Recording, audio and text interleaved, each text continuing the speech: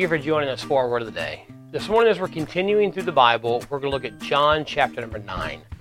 In this chapter, we have the story of Jesus healing a blind man who had been blind from his birth. And he does this on the Sabbath, which enrages the Pharisees, and they bring him before the Jewish council. They actually bring this man before them, bring his parents before him, and start questioning him as to what exactly happened.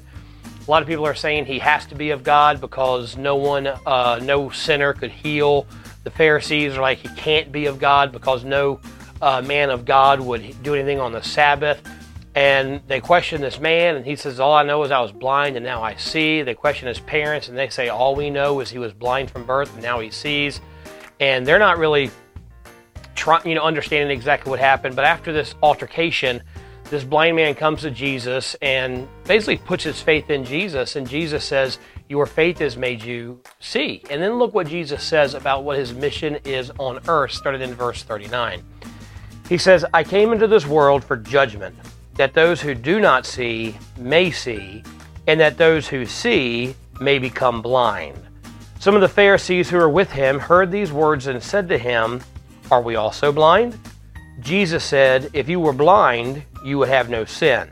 But now you say, we see, therefore your sin remains.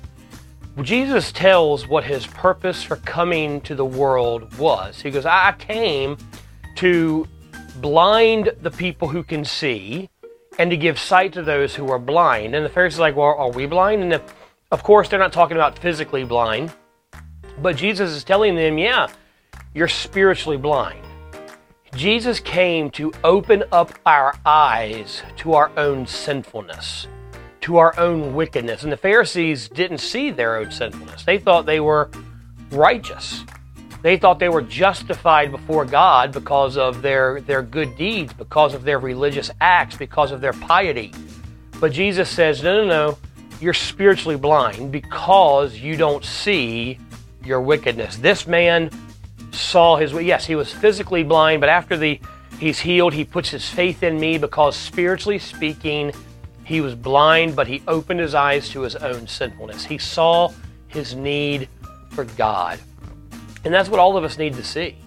We need to open up our eyes and see our need for God. As sinners, we need to realize that we're condemned, we're wicked before God, we're rebels against God, condemned to an eternity in hell.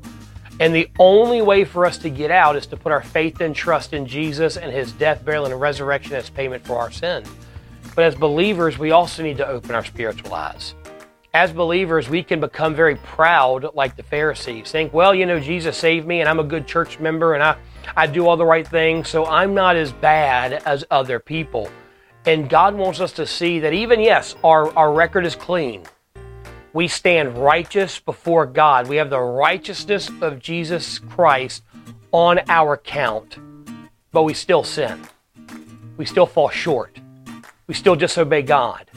We still harbor bitterness and unforgiveness. We still have resentment and anger and lust in our hearts that has to be dealt with every single day. That we have to get up every single day, confess our sins before God, be cleansed of our sin, and be made righteous before him. We don't lose our salvation if we don't, but we lose our fellowship with the Father.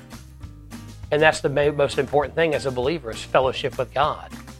Don't be blind and think, well, I'm saved and I'm good and I'm righteous, so I don't need to ask forgiveness. No, our eyes need to be open and say, God, yes, I'm saved.